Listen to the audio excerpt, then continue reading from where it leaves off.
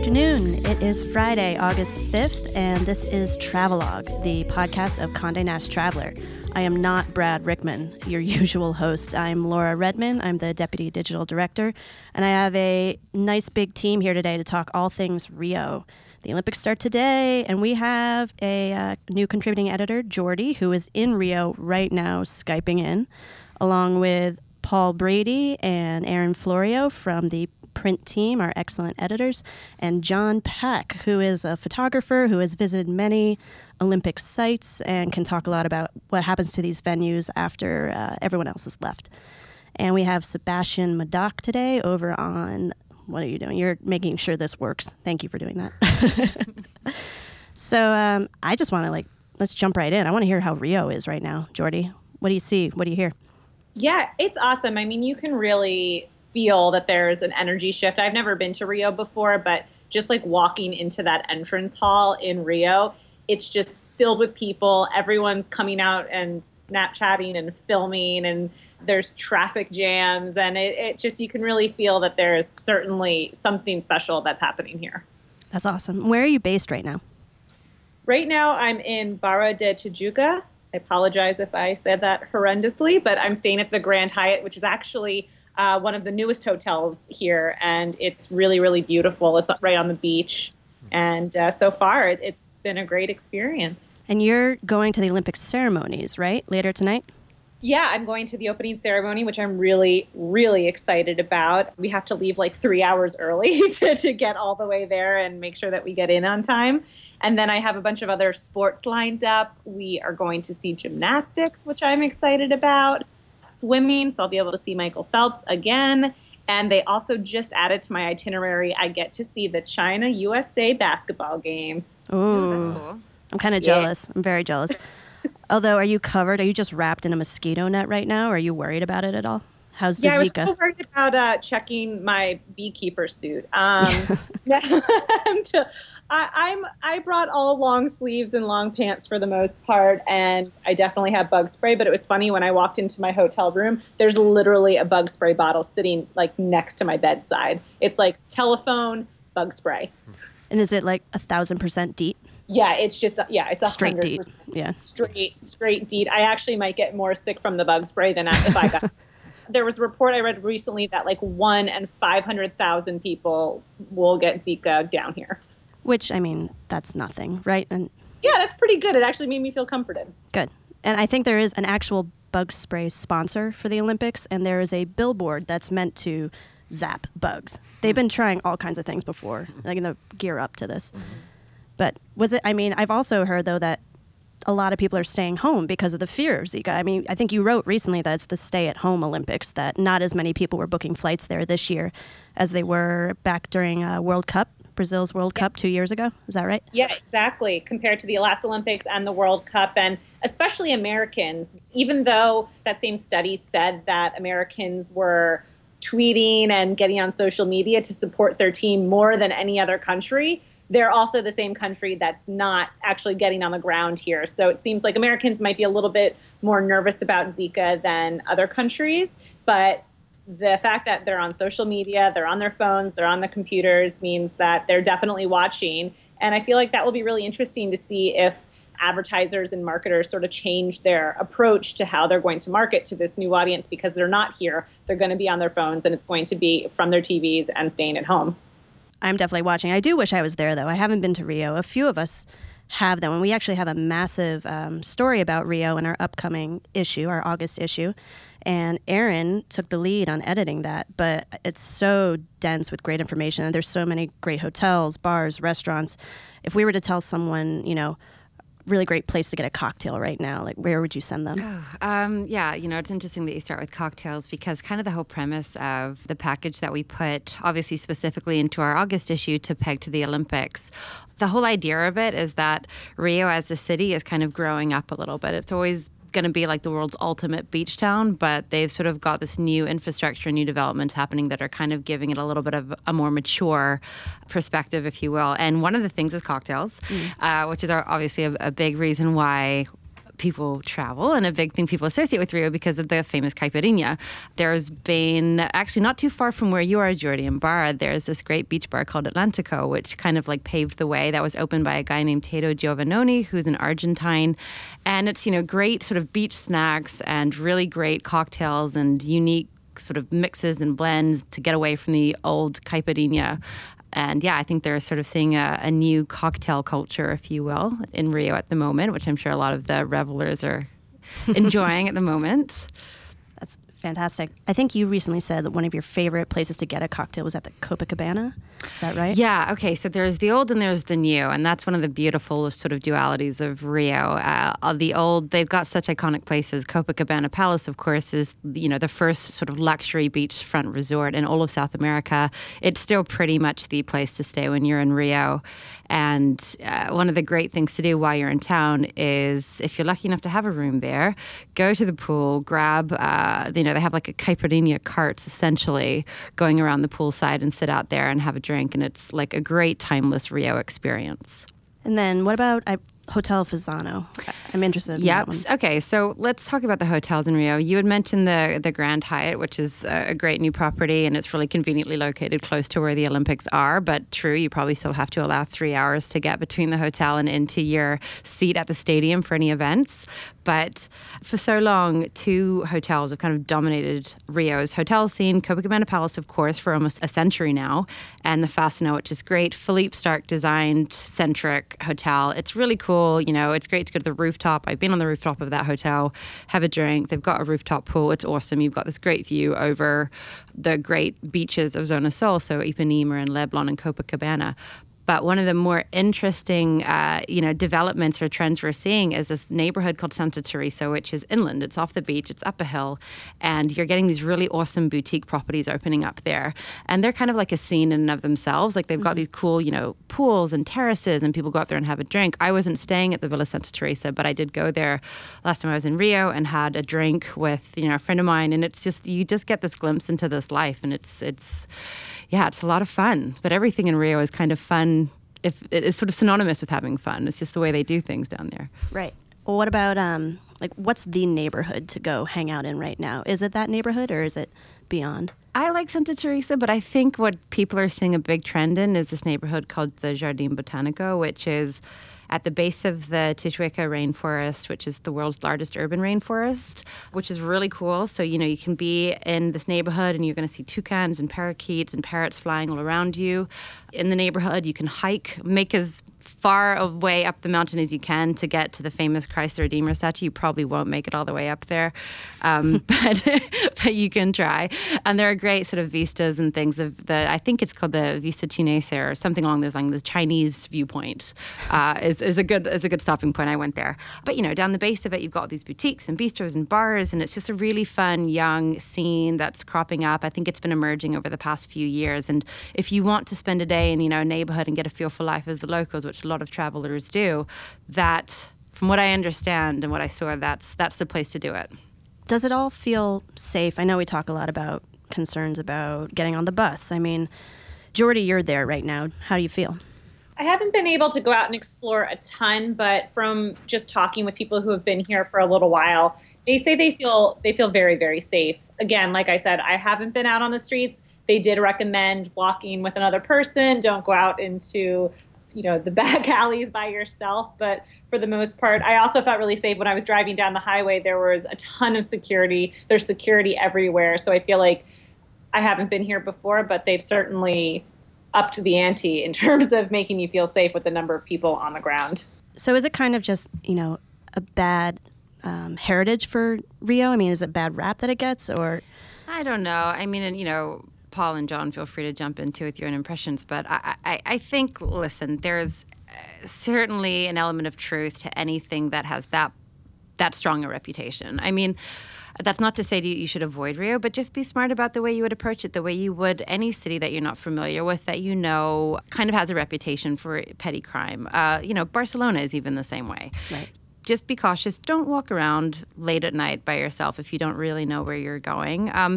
That's not to say that people should be frightened about exploring in Rio. They should absolutely embrace exploring Rio, but just know where you're going and make sure you're in contact with somebody that kind of knows the area, or that you feel strong enough in your knowledge about the area to sort of go out and explore. But generally, it's fine.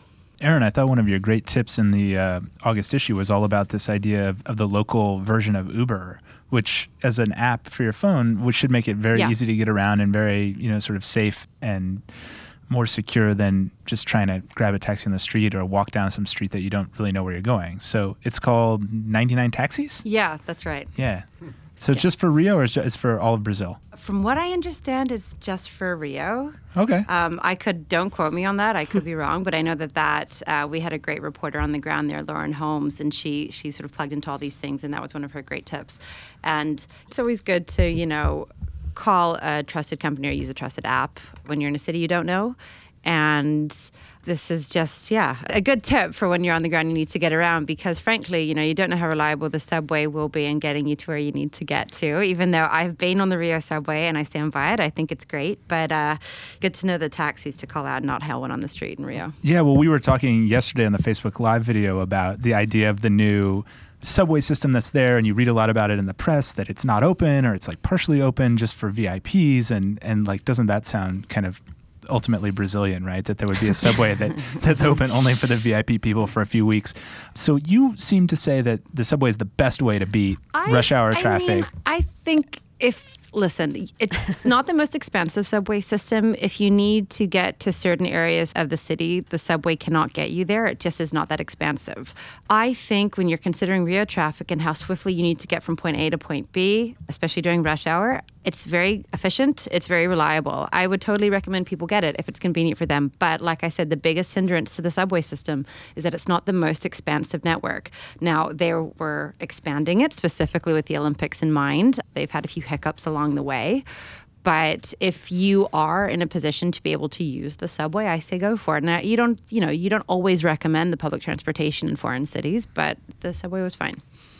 Well, I mean, given that people are there for the Olympics too, the Olympics are everywhere, right? I mean, the sprawl. John, maybe you can talk a little bit about this, but the effect that the Olympics have on a city and the kind of venues that they build just for it and the kind of economic boons or busts because of it. I mean, it takes over a country, not just a city, yeah? Right, yeah. Yeah, I mean, you could even see it with the World Cup they had there. They built stadiums all around the country, and some of them there's no real use for them afterwards. In your research, going to some of the cities that have hosted Olympics, like what does happen to some of these venues? Do they become graveyards, the equivalent of an abandoned airport? There is a lot of that. There's a lot of ruin porn, which happens with all these mega events, because it's a 2-week party really for the city, and it depends on the city whether they've, the reason they went into getting the Olympics, what they're trying to get out of it. So it really depends. So a city like Barcelona, they actually used it as an excuse to do 50 years of infrastructure that they've had planned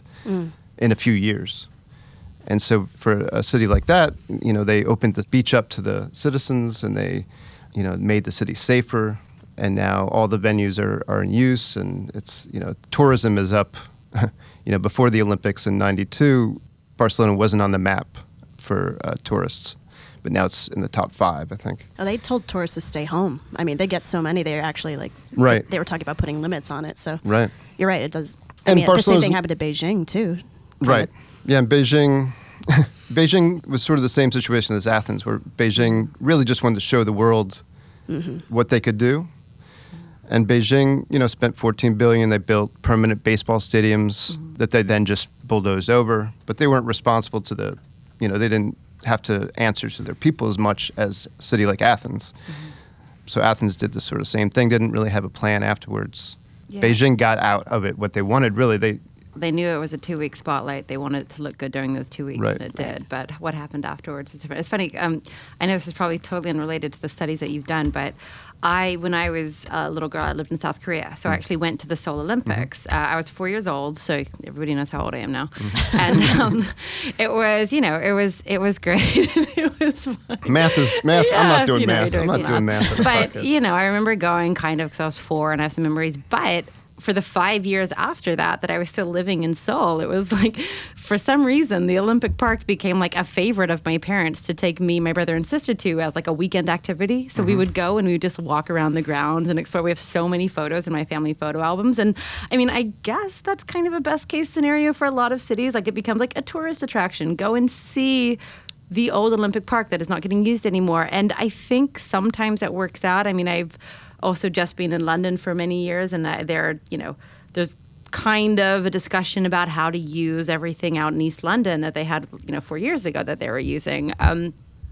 Right. And yeah, they're sort of trying to market it as a tourist attraction, but Sure. I think in London it gets buried under all of the other tourist attractions, whereas in a place that doesn't have as much to offer, there's probably some potential in that. But I don't know if you saw any of that, like in your research. Right.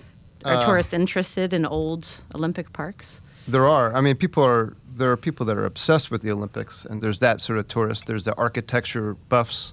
It can be a really big draw. We just came back in June from Torino, Gary and I, my partner on the project, and there's no evidence that the Olympics was there. And that was, they called that the first urban Winter Olympics. But if you go walk around the city, it's a beautiful city, but there's really no evidence, and that can be a good thing. In the case of Torino, I don't think it is, because I think, like Detroit, they lost Fiat, and they were hoping that the Olympics would replace that economy with tourism, which didn't really pan out, or conventions. And so the city is a little, having some trouble with that. But you look at a place like LA in '84, they didn't do any building, really.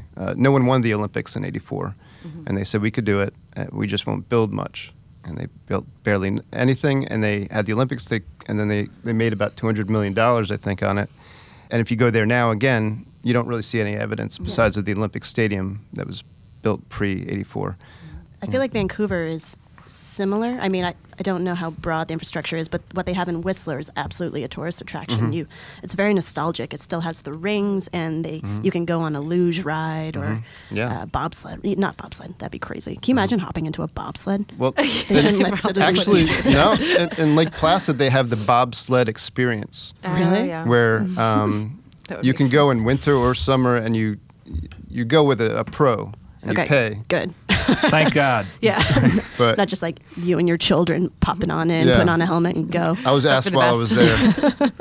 I was asked while I was there if I wanted to do that. I said not No. really, not really. I don't. Good. But I think a lot of especially in the summer, I think a lot of corporations do it as it's like the trust fall, as Oh like my a God. We team should do that building. as a traveler Do activity. Do it.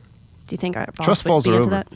Yeah. I would give it a shot, I think. Would and you? My understanding, not that I've been there, but is Salt Lake City has similar sort of outdoors, winter. It's weird, right? It's this dichotomy between the Winter Olympics and the Summer Olympics, right? And it seems to be the Summer Olympics, which are the bigger event and the more sort of expansive event, tend to be also the ones that are just complete boondoggles.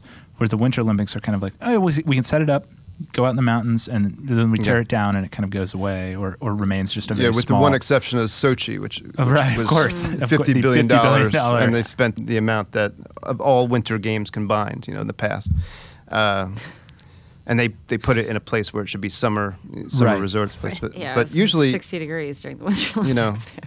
they're having trouble finding more, I think, Olympic venues, Olympic sites to host the Olympics in winter because. If it's not a resort, Yeah, it becomes not worth the money. I it's think too to much put of into an it. investment when you don't have pre-existing infrastructure to support it. Probably, yeah. I don't think it should be. Yeah. Put in places. That's what's happening in 2018. I guess it's In Korea? coming up. Beijing. Oh, no, in Right. Korea. The Winter Olympics? Yeah. Yeah, in Korea. Okay, so I it must be believe. the following Yeah. winter is Beijing won. Oh, they want to. Okay. Because Really? it was, Used to be- no one wanted it. It must have been 2000, whatever that's going to be, 2020. It'd be We're trying to do math 2022. again. We should- Don't let 2022. journalists We do can't do math on the, Wait, yeah, wait, no. Leave us with the word. But that was, the bidding process at that point was ended up being Beijing, and one of the stands ended up left because Oslo and a couple other countries had referendums, and They just wanted it out. the people said no. Interesting. Yeah, Interesting. so they have to change. I think they have to change some requirements. That's what's going on. I think a lot of these strict requirements by the IOC are being forced to change that a bit because less cities are wanting the Olympics, certainly for winter. How many of these former cities that represented have you been to? We've gone to 16 so far. Wow. Yeah. How many do you hope to do? We're just going to keep doing it until we can't walk anymore. So it's a long-term, very long-term project. It started in 2008, and we're just going to keep doing them. Is there one city that stood out that either just recovered and beautifully or just made a total disaster out of it? Sarajevo was one I wanted to do from the very beginning, just because of the war element. The Bosnian War happened 8 years after the Olympics, and it was devastating. Every venue was destroyed, just about, or affected severely. And going there now, you look at something like the bobsleigh tracks were used by fighters, and they were punching holes through the walls of the track as fighting holes. It's a profoundly sad place, but a beautiful place, and the people were wonderful. And all the venues are being used, not in their intended uses, but they're being used. There's campers around the bobsleigh tracks. There was. They're being used productively. Well, yeah. I mean, the citizens are using them, and they're proud of the Olympics. Yeah. They're not using them. The skateboarders and bicyclers. There could be argued this not productively, but yeah, no. They've kind of been folded into the fabric of the city. Right, it's just a part of it. Mm-hmm. And you can still see the rings in a lot of places. There's still souvenirs for sale. The rings are all around the city. And that's another thing I think is interesting and a way to tell if a city still feels like an Olympic city is you see this around town. A place like Torino, you couldn't find any evidence that it was there. Interesting.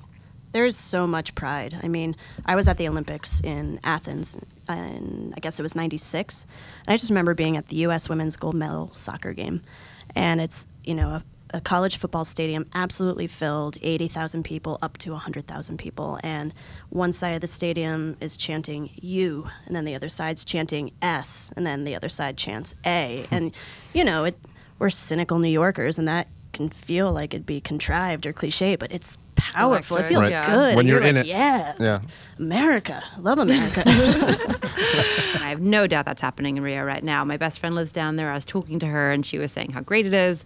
But I was just saying I was in London, which is notoriously filled with grumpy people. And, during the 2 weeks that the Olympics was on, everybody was in such high spirits. Just like the social infrastructure, they had volunteers all over the streets that were genuinely helping people with a smile, that spoke all languages. And another thing that we haven't talked about is Olympic host cities during the 2 weeks have these great, national houses that have these great parties every single night, and you kind of party hop from like the Dutch house to the Kiwi house to the German house, and it's so fun. And I know that's happening in Rio. It was great when it happened in London, and it really ignites the city, regardless of what happens afterwards. Yeah. Did you get to do that? Did you party hop? Yeah.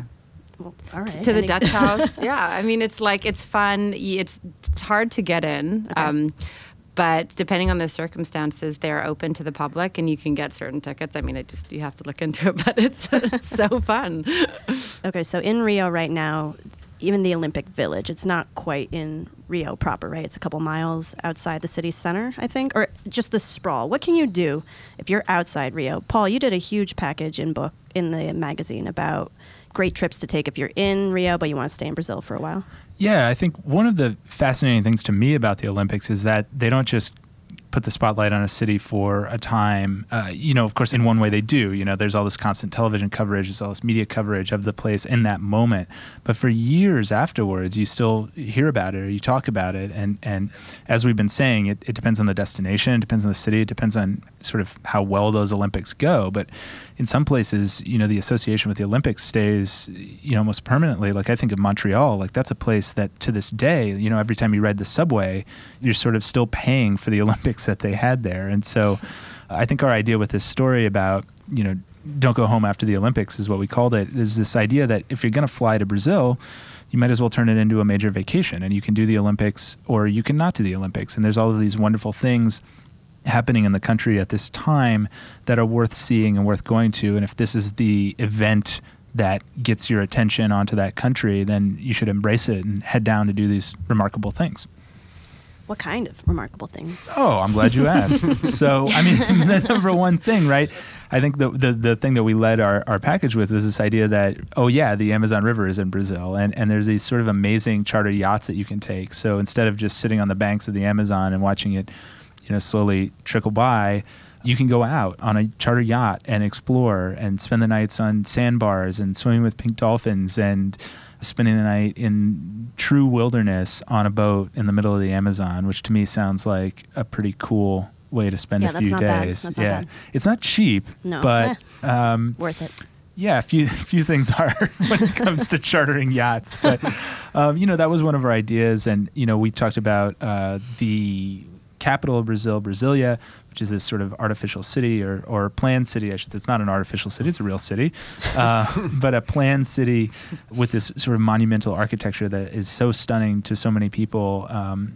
And it's very easy to kind of go there and explore and look at these kind of places that seems like something out of a science fiction movie. It wasn't all designed by Niemeyer. Exactly right. Well, most of it, many of the famous buildings. And the interesting thing about Brazil is it's a huge country, much like the United States. But once you're there, it's very easy to kind of hop around. And there's this great airline that I think we've written about a lot on our site called Azul, which was coincidentally founded by the guy that started JetBlue, and so it has a lot of the same things in common. It's a low-cost carrier with great service, and it's high frequency. And so, I think if you look at the map of Brazil and you say, oh my God, this is a sort of imposing, enormous place that I'll never fully understand, where everybody speaks Portuguese, it's not really that difficult if you do a little bit of pre-planning. And there are people, too, I should say, that we mention in our article who are experts in travel to Brazil and kind of organize these things, whether it's going to the capital, whether it's going to sleepy beach towns with just fabulous palm-backed strands of sand facing the Atlantic,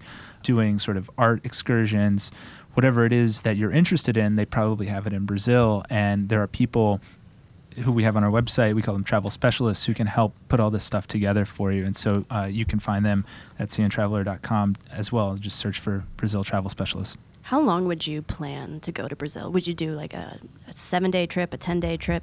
Like me personally? Yeah. What would you do? I would do 4 weeks if I could. Yeah. I mean, it's a huge place, and I think that there's a lot of interesting stuff to do, whether it's national parks. I talked a little bit about the beach towns. There's sort of these archipelagos off the coast, really close to Rio, where you can go sailing. You're also very close to Buenos Aires and Uruguay, which are remarkable destinations in their own right. 4 hours from Rio, you can be in Santiago on the other side of the Andes and having a totally different experience in Chile. So I think the idea is that if you spend the 9 hours to get down there on the long haul flight, you might as well spend a little time hopping around. And I think you could probably see a lot in a week. And it's that 9-hour long-haul flight, but it's also, what is Rio, a 1-hour time difference, I think, from the East Coast? Yeah, I think it depends on the time of year, but it's sort of this place that you can go that even though it's a very long flight, you don't really have jet lag because you're not changing time zones in the way you are to go to Europe or to go to Asia or somewhere, where you really kind of feel upside down once you're there. So it's what we always encourage people about, whether it's Brazil or any of the other countries in South America. It's like, you can leave on a Friday evening and be there on a Saturday morning and spend an entire week with no jet lag. And I mean, that's kind of the dream, right? Yeah, that sounds amazing. Yeah. That's appealing. No. And I want to go to the beaches. Jordy, you're on one beach right now. Do you think you're going to venture out? Do you have the right bathing suit? I mean, I'd be intimidated. I don't know. I actually didn't bring a bathing suit, 1, because of Zika, and 2, because it's a little chilly. Yeah. But I'll probably go check out the beach regardless. I will just be fully clothed. Fair enough. How Brazilian of you. I don't know if I have the confidence to walk around with the other ladies that are on the beach. Aaron, do you have any beach recommendations for the Rio area? I know there's a couple beach in city that are awesome, but yeah, sure. I mean, all the other stuff we spoke about earlier. First and foremost, you go to Rio for the beach, right? So, like I mentioned earlier, the Zona Sul is where there's the highest concentration of the commercial beaches, or at least the beaches you will have heard of. That's Copacabana, Ipanema, and Leblon. And the thing is, they're actually just kind of one long beach. They're the same beach. They're one long beach. So you can, if you want to take a nice walk, you can start at Copa and keep walking and go through Ipanema and end up at Leblon. But what, makes each of them distinct is they have these markers or these posts at the edge of the sand before the footpath starts. And so, that's how you kind of know where you want to be, if you want to go to, post 07 or post 08 or whatever, that's how you meet your friends. And also, one thing I remember when I was down there, certain types of tribes or certain types of people tend to congregate at different markers. So it's kind of funny, and please don't ask me to recall which tribe is at which marker, because I couldn't possibly, but there are sort of these stereotypes of the types of people that you'll find at each spot along the beach. So there's, those are the main commercial beaches in the center, and they're absolutely worth going to. I mean, I think Ipanema and Leblon a little more than Copa, just because Copa is so, it's more crowded. But then also where Jordi is in Barra, that's another great, beautiful beach, a little more private, a little more for the locals. So you're not going to get the excess of tourists there. But if you really want to be ambitious, you can take these great day trips to these beautiful, pristine, untouched spots where there's, the crowds are far, far thinner. There's one in particular that I went to called Praia, I believe, and I apologize if I'm kind of mispronouncing the name, but that was, an easy under an hour bus ride from the center of the city, and the buses are pretty regular. And it was gorgeous, and you go and you sort of feel like you found this beautiful piece of white sand beach, and it's great surf, and they've got a couple shacky beach bars which are just perfect and exactly what you want, and it's great. It's lovely. I mean, that sounds idyllic. And again, Jordi, I'm jealous that you're there. I think it's about time to wrap up. So I just want to know real quick, poll, what event are you going to watch during this year's Olympics? Maybe we start with Paul. Cheering for the women's soccer team this year. Yeah. As opposed to last time? No, always. Always. Erin, what do you think? Gymnastics. Mm-hmm. Are you a Gabby Douglas fan? Yeah. Yeah. No, wait. Do you cheer? How many countries do you cheer for? Well, yeah. So that's the beauty of having multiple passports and backgrounds. The second one country of mine drops out, I can just move on to another one just as legitimately. To be honest, it's I'll always go Team New Zealand because always the underdog. But, I'll support the USA, of course, as well. Sometimes Italy. Not often. Grudgingly. John, what about you? I embarrassingly know very little about the Olympics, but I'm curious to see what happens with Phelps. That's amazing that you've shot 16 cities. Right. And Well, I blame Jaina because it was her. I'm always sort of watching over her shoulder because she's a huge fan of the Olympics. Jaina is John's lovely wife, who is a Traveler alum, and we miss her. We're saying that on air. It's recorded. Yes. Jordi, what about you? Well, I have to say, as much as I love gymnastics, my husband is a triathlete, so he actually got me really into triathlon. So I'm excited to see the women's triathlon in particular. Gwen Jorgensen is the favorite to win. She's from the U.S., and she had a rough 2012 debut, but she's the favorite to win, so I'm excited to see if she brings home gold. Nice. What about you, Laura? Track and field and soccer. But there's this athlete, men's 5,000 meter racer who is American, and he's in his 40s, and I think he's one of the oldest competing track athletes, and he had this crazy come from behind victory in one of the trial runs. I mean, you gotta love that. Those are the stories you watch these sports at 6 a.m. whenever they're airing. I don't know. But we're really looking forward to a few weeks in Rio. Jordi, thank you for calling in from, on location. So this is Travelogue. We are on iTunes and SoundCloud, and you can find CN Traveler all over the web. We are on Instagram, Snapchat, Facebook. We also do a lot of Facebook Live. You can find Erin and Paul on that pretty often. And we are each on social as well. So let's go around real quick and say our favorite handle. Paul again. Sure, you can find me on Twitter at P_Brady. Jordi? You can find me on Instagram at @WellTraveler. Erin? You can find me on Instagram at Erin_Florio. John? You can find me at Instagram at JNPCK.